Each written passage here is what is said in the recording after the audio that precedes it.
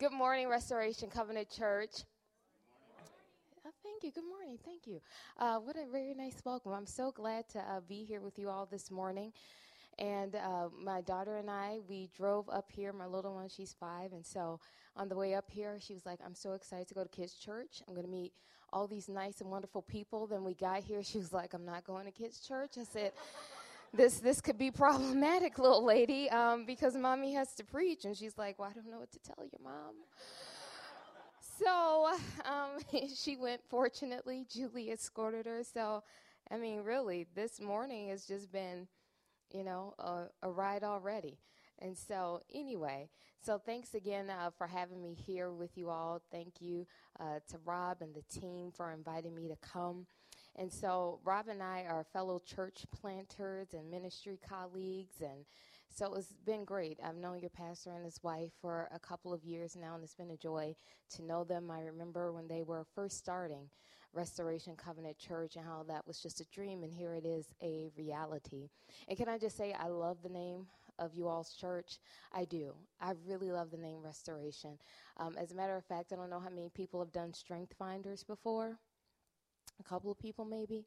Well, anyway, Strength Finders, restoration is my number one gift.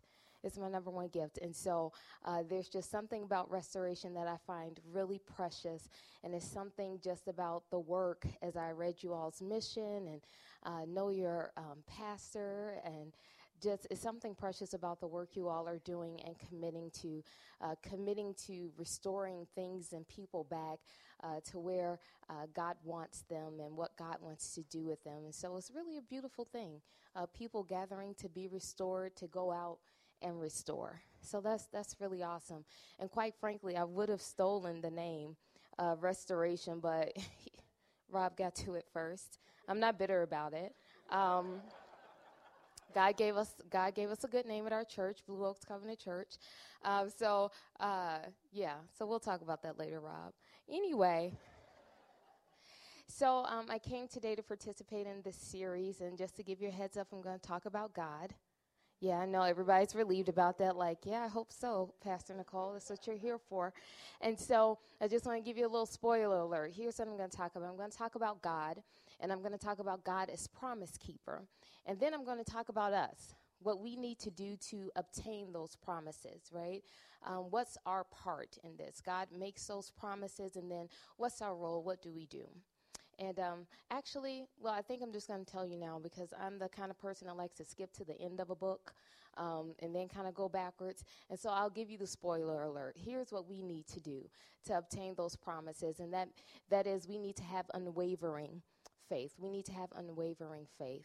And I don't know how many people are here this morning, but I'm assuming I have a couple of people in the room who've had situations in their life that required unwavering faith. Maybe 1 or 2 people. Nobody? This church is a very strong church then. I mean, amazing. So anyway, I'm just going to go ahead and assume that you gave me a silent yes, and I'm all right with that. And so the story that I want to look at today is Caleb.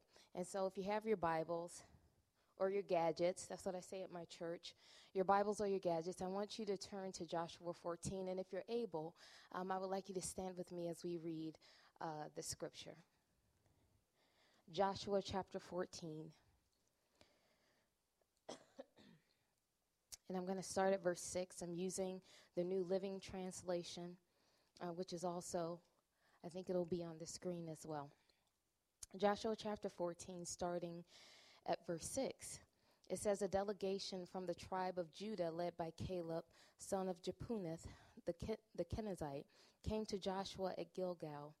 Caleb said to Joshua, remember what the Lord said to Moses, the man of God, about you and me when we were at Kadesh Barnea. I was 40 years old when Moses, the servant of the Lord, sent me from Kadesh Barnea to explore the land of Canaan. I returned and gave an honest report, but my brothers who went with me frightened the people from entering the promised land. For my part, I wholeheartedly followed the Lord my God. So that day Moses solemnly promised me, the land of Canaan on which you were just walking will be your grant of land and that of your descendants forever, because you wholeheartedly follow the Lord. 3 more verses. Verse 10. Now, as you can see, the Lord has kept me alive and well, as he has promised, for all of these 45 years since Moses made this promise, even while Israel wandered in the wilderness. Today, I am 85 years old. I am as strong now as I was when Moses sent me on that journey, and I can still travel and fight as well as I could then. He must have had some diet, didn't he? Last verse 12. So give me the hill country that the Lord promised me. You will remember that as scouts we found the descendants of Anak living there in great walled towns. But if the Lord is with me, I will drive them out of the land, just as the Lord said. Thanks be to God. This is the word of the Lord. Thanks be to God. There we go. You may be seated. Thank you for standing and reading with me. And so, like I said, I kind of like to start at the end of a story and then kind of work my way up. So the text that we just read shows, and I pace a lot, so you'll probably see me come down. I don't know what your pastor does, and so just know I'm already doing it differently. I come up after the words are done. So I'm going to mix it up today. I hope y'all all right with that.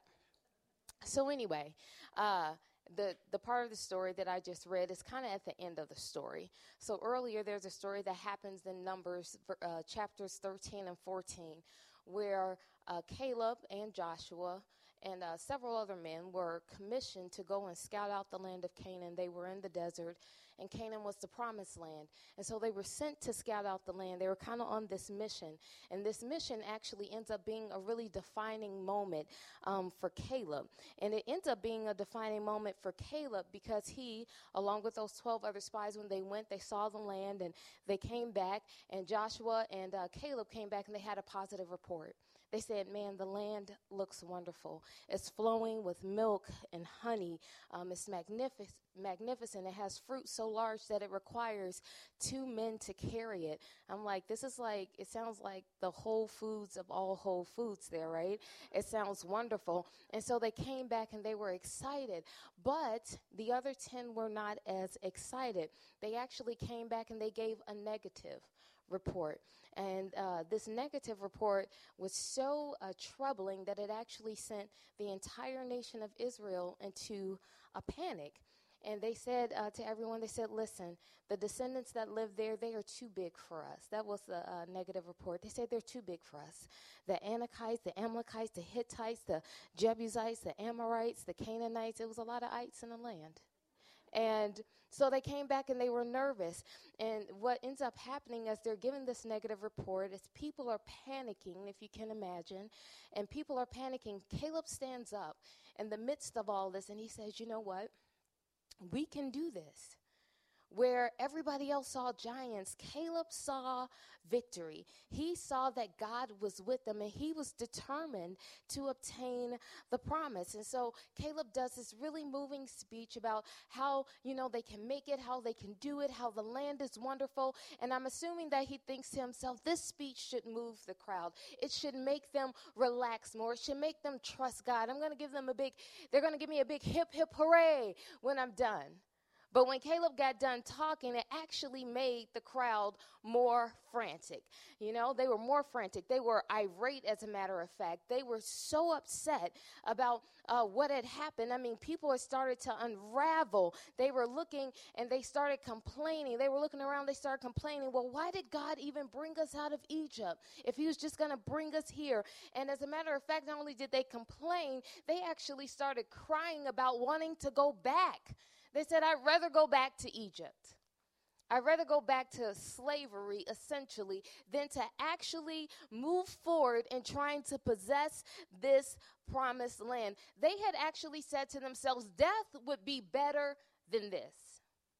Death would be better than this. Death would be better than the fate that lies ahead of us. I'd rather not go there. I'd rather not do this. I'd rather go back to slavery. I'd rather be under the hand of Pharaoh. I'd rather go back to being unhappy, right, as opposed to pursuing the promise of God.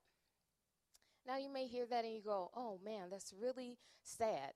It's terrible that they thought that way. But if we're all honest, we can relate, right? When we have those really hard moments in our lives and we just want to go back to the way things used to be, even though those things weren't necessarily good things, we just kind of are comfortable where that is. I'm originally from Chicago, and so sometimes I've been here now for 10 years, and I still call myself new to Minnesota. Don't ask me why.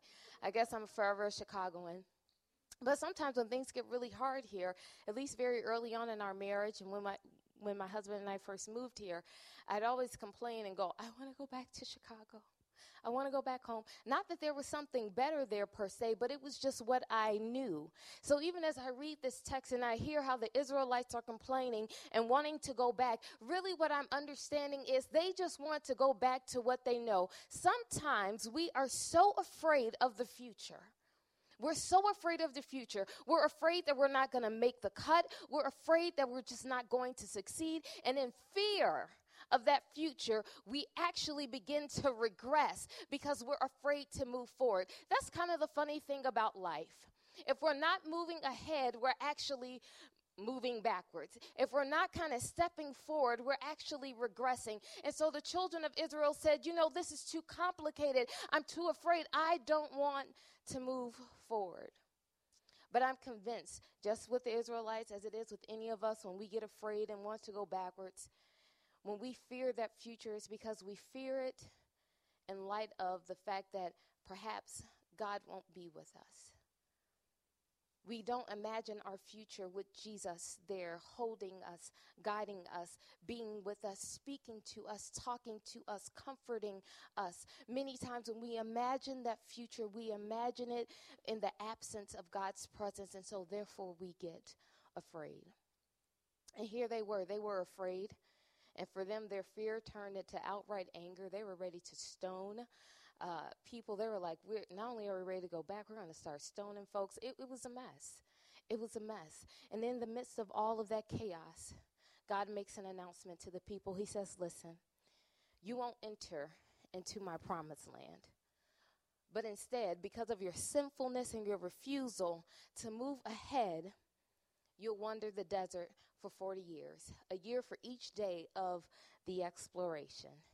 And that's an intense, a consequence to have, but that's what God did. But this entry mandate, this non-entry mandate was applicable for everybody, but it excluded Caleb and even Joshua, but it wasn't applicable to Caleb. And I want to read Numbers chapter 14. And I'm going to read verses 23 and 24. It says, they will never even see the land I swore to give their ancestors. None of them who have treated me with contempt will ever see it. But my servant Caleb has a different attitude than the others. He has remained loyal to me, so I will bring him into the land he explored. His descendants will possess their full share of that land. God had already said, hey, Caleb, this is what's happening, but here's what I have for you. Here's the promise that I have for you. And as I read this text, one of the questions that came up for me is, how did Caleb get to the place where he could receive God's promise? How did he have such faith and trust? How did he get to that place where God speaks these words that he speaks in Numbers chapter 14, verses 23 and 24? And I believe Caleb got to that place for a couple of reasons. And the first reason is this, is that he just believed God. He just believed God. And I know that seems like, that seems simple enough. But in the world that we live in today, with so much pressure to conform to thinking in ways that are not of God, Caleb was actually doing something actually really revolutionary. It makes me think of the text in Romans 12:2, and you can look it up later, right? But many of you are probably familiar with it already.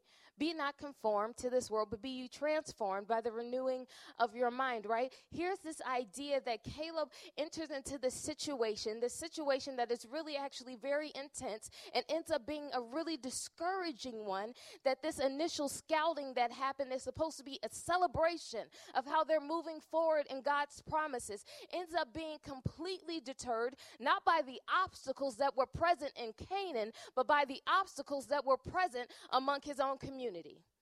Isn't that funny? how obstacles can happen among our own community that can deter what God is doing. And such was the case with Caleb, that obstacles had happened, not with God saying you can't move forward, not with what was ahead, but the community had kind of stammered that growth. And here Caleb was, and he was in the midst of that, and he had known what God had promised and what God had said. He had actually seen Canaan. He had went there. He had held the fruit. He had walked around. He saw the beauty of the promise. Yet God said, you too have to wait. And I believe Caleb was able to do that because he just refused to conform. He refused to conform. He refused to conform and said, I'd rather believe God. I'd rather be driven by God's promise than driven by fear. I'd rather be driven by faith than driven by what maybe could not happen. Caleb had a different mindset than everyone else in that moment. And I kind of imagine him having the disposition as the psalmist, right? The same as the psalmist, where he says, I would have despaired unless I believed that I would see the goodness of the Lord in the land of the living. When Caleb looked around, he saw what was good. When he looked around, he saw what was good. Caleb believed that God was faithful and powerful enough to fulfill his promises. So when he looked for the promises. When he looked around, he looked at the goodness. Here's a little lesson that we can glean from Caleb's story. And that's this. When it comes to the things that God has promised us, we will only find what we're looking for. We'll only find what we're looking for. That if we're focused on the problems, if we're focused on the obstacles, if we're focused on what's not right, we end up finding ourselves in despair and in defeat before we can even move forward. But if we focus on God, being adamant to stay in his presence, being resolved that we are going to hear the voice of God, being resolved that we are going to move forward in his promises, we too can experience what it's like to be on the receiving end of God's promises. And that was Caleb's disposition. He looked around and he said, here's what's good. Here's what's good. And that's what we have to do in our situations and circumstances sometimes, right? We have to look around and just say, what's good? Now, I know there are a couple of married folks here, right? Wave your hands in the air if you're married. Just a little. Oh, okay, you gave me a lot. All right. So you know how it is when you're married. Every now and again, and this, this is not your spouse. Just look at me so your spouse don't think anything. Your spouse could kind of, maybe just a little bit, kind of get on your nerves just a little bit. Not a lot. Not a lot. Just a little bit. Look at me. Don't look at your spouse. I don't want you to get in trouble after church, right? And so sometimes we kind of get caught up, and you're like, oh man, if you leave one more dish behind. That's my testimony. I'm not going to talk about my husband because he's not here to defend himself. But we do have a dish problem in our house, okay? We'll just say that. And sometimes, I can get so frustrated and I start thinking about everything that's wrong, which makes me even more frustrated. And then I have to take a step back and I have to say, no, look for the good. Look for the good. Look at what he is doing. And sometimes that's why I ask the married folks, maybe you can help me out, give me an amen here. Every now and again, you just have to remember why you married them. You see what I'm saying? Yes. You have to remember the good things, right? You have to remember that one time you had that wonderful date. You have to remember that one time he woke up early and he actually did put his clothes in the laundry basket. Any wives have that testimony? Okay, I'm not the only one who's still praying and holding on for that. But do you know what I mean? Like we have to look around. We have to do this work of looking for the good, because when we're determined to look for good, we will find God. When we're determined to look for good, we will find God. And that was Caleb's disposition when he went to Canaan. He was determined to see the good. And because he was determined to see the good, he found God. So we enter into the story of Joshua 14, which we read first off, where we all stood up together. And we enter that story and we see that Caleb is the same non-conforming, unwavering faith having, wholeheartedly following, believing that he would see the goodness of God while he was still living for some 40 plus years. I mean, this started when Caleb was 40.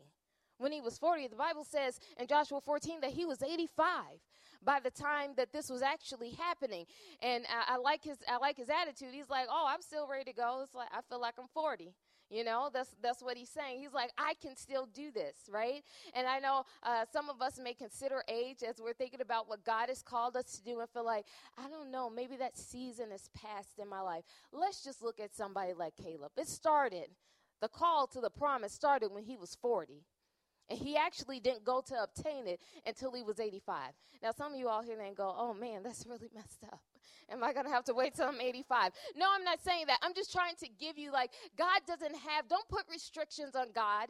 Don't put restrictions on time. Don't put restrictions on your age or your season in life. Know that God is still able to use that, just like he did with Caleb. And Caleb, for some 40 plus years, still comes back around full circle, having the same amount of energy, the same amount of motivation, the same amount of just resolve that he is going to obtain the promises of God. I mean, that's some faith right there. That's some faith right there. And I go and I look at that kind of faith, and I know that kind of faith is not easily obtained, right? Because sometimes faith like that requires that we stand alone. Faith like that sometimes requires that we stand still. Caleb had to stand still, if you will, for 40 plus years. And let me tell you, one of the things that I find particularly difficult about trusting God is standing still. Remember, I told you that my number one strength was restoration, right? So as people who like to restore things, you're eager to fix things. You see a problem, you're already into how to repair it mode. That's how I work. And so by nature, I'm not a very patient person. I see something is out of whack. I see something is broken. I'm ready to go, and I'm ready to fix it. I'm ready to make it happen. I'm the fix-it girl, I'm the fix-it woman. I'm ready to get, my tools and my resources out, and I'm ready to make it happen. I don't know if there's anybody else like that, but that's me.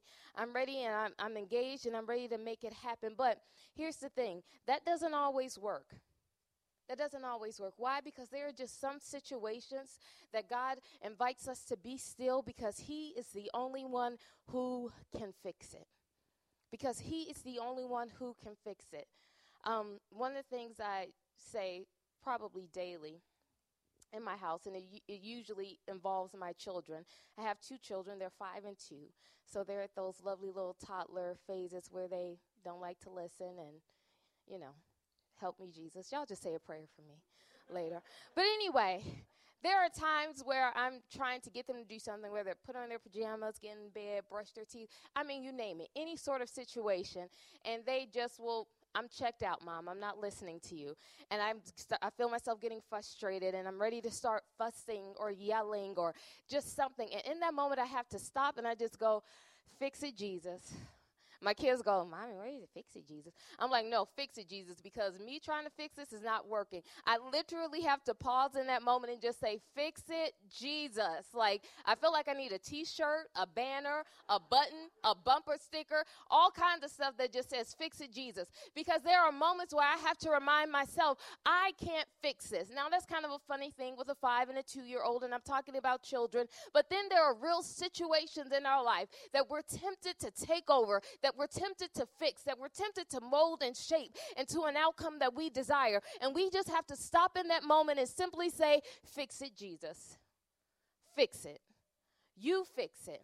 Psalms 46:10, this is the Amplified version. You can look it up when you get home. But it says, let be and be still. Let be and be still. There are some times that we just have to let it be and be still. And the verse continues in the Amplified version. It says, and know, recognize, and understand that I am God. And you know what comes after those words, I am God? You know what punctuation comes? A period. It says, rest, be still, and know that I am God, period. Period. There are times where we just have to look around. We don't have to get it. We don't have to understand it. We don't have to try to fix it. We just have to know that God is God, period. And he says, I will be exalted. I will be exalted. As a matter of fact, he says, I will be exalted in the nations, and I will be exalted in the earth. And then when I have my little situations at home, I say, God, I know that if you could be exalted in the nations, I know that if you could be exalted in the earth, I know you can be exalted in my kitchen right now, right? I know you can be exalted in my office right now. But it's a matter of stepping back and being still, looking for the good so we can see God. And we have to just say, Jesus, I know you're able. You fix it. Help me to take my hands off. And I know many of you are probably familiar with that scripture, Hebrews 11:6, right? For without faith, it's impossible to please God. But anyone who comes to God must believe that he really exists, and that he rewards those who diligently seek him out.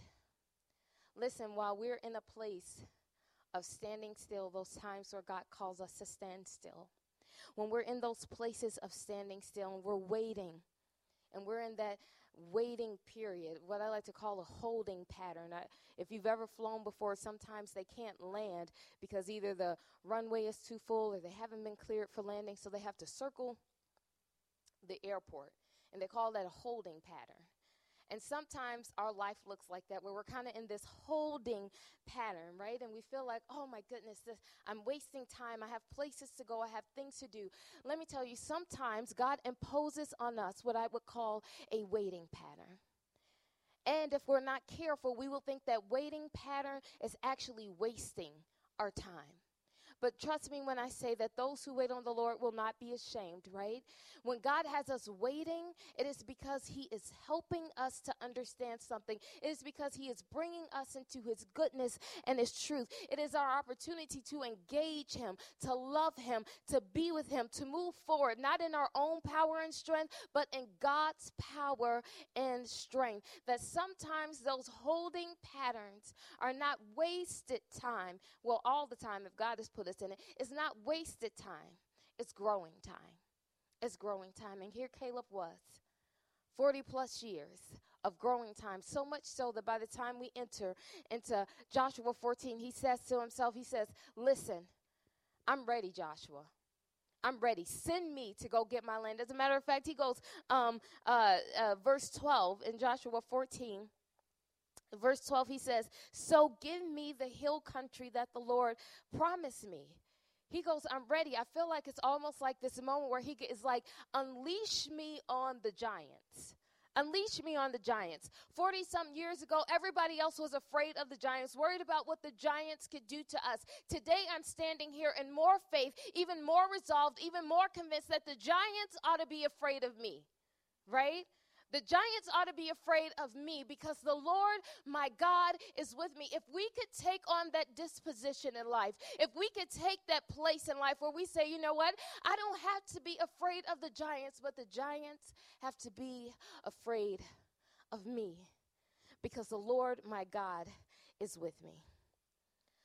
Listen, I said earlier, and I know I got to wrap up here, but I said earlier, I'm sure all of us have a situation that requires unwavering faith.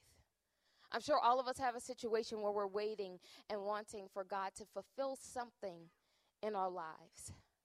And we're just going to have that Caleb type of mindset to make it happen. That we have to just say, I'm going to hold on tight until God shows up. That I'm going to believe in the character and the person of God, God as he is described in Scripture, and trust that he is going to show up. That we could almost be like Job in a sense, right? Job was going through all of what he had gone through. And Job kind of was in this place where he finally arrived and he said, you know what? I'm still going to honor God. And I want us to be able to do that as we look over our lives, no matter what terrible things are happening or disorienting things are happening, that we can still say, God, blessed be your name. Blessed be your name in plentiful. Blessed be your name in famine. Blessed be your name in the high places. Blessed be your name in the low places. Blessed be your name when I'm sick. Blessed be your name when I am well. Blessed be your name when I am employed. Blessed be your name when I am unemployed. Blessed be your name when my children are living right and doing everything they're supposed to do. But even more, blessed be your name when they're not. Because you give and you take away. But my heart will still choose to say, blessed be your name. Blessed be your name in the good times and the bad times, because you are God. You know, I'll say this and I'm closing. The team can actually come up, the band. I say this in closing. I grew up in a crazy sort of family situation. I'm sure many people here also have. I grew up in a family situation where I had an abusive and alcoholic father. I was brought up in really a lot of poverty. We didn't have a lot. There were times we went without lights and gas. Like, it was crazy. I struggled academically. I had challenges with school. I never saw myself going beyond high school. I had this poor self-image where I never envisioned myself really amounting to anything. I mean, life had just kind of beaten me up, right? And we all have those things in life that kind of beat us up, that want to break us and tell us you can't move into the future because we fear we won't make it. We fear that it won't be as hopeful or as bright as we hope it can be. But to all of that, I tell that story to just say, but God. God came in and he saved the day. He made a way. I gave my life to Jesus early on. But since that point, no, things didn't get easier in that moment just because I gave my life to Jesus. But in that moment that I gave my life to Jesus, I had made a commitment. And I was determined, and I'm still determined to this day, to just trust him over and over and over and over again. Even when things get difficult, even when I don't understand things, I think about the story of Caleb, and I think about those 45 years that he waited. I'm sure he just had to trust God over and over and over and over again. The key to unwavering faith is not something magical. It is actually being intentional to decide and choose that I am going to trust God over and over and over again. And here's my challenge to you all this morning. If there's a situation in your life or something that you desire to see God's promises fulfilled in, and you need unwavering faith, I want you to just follow these simple steps. I want you to pray first and just kind of give it to God, kind of let it go and say, God, I need to release this. The second thing I want you to do is repent. If you have been in a place where, I have not been believing the way I should be, I've kind of been conforming and kind of folding to pressure, repent. The Bible says when we confess our sins, he's faithful and just to forgive us and then cleanse us from all unrighteousness, right? And then the third thing is this: make a fresh commitment to trust God. And then when you make that commitment to trust God, just say to yourself, God, I'm going to trust you over and over and over and over again, because you are the promise keeper. Will you pray with me?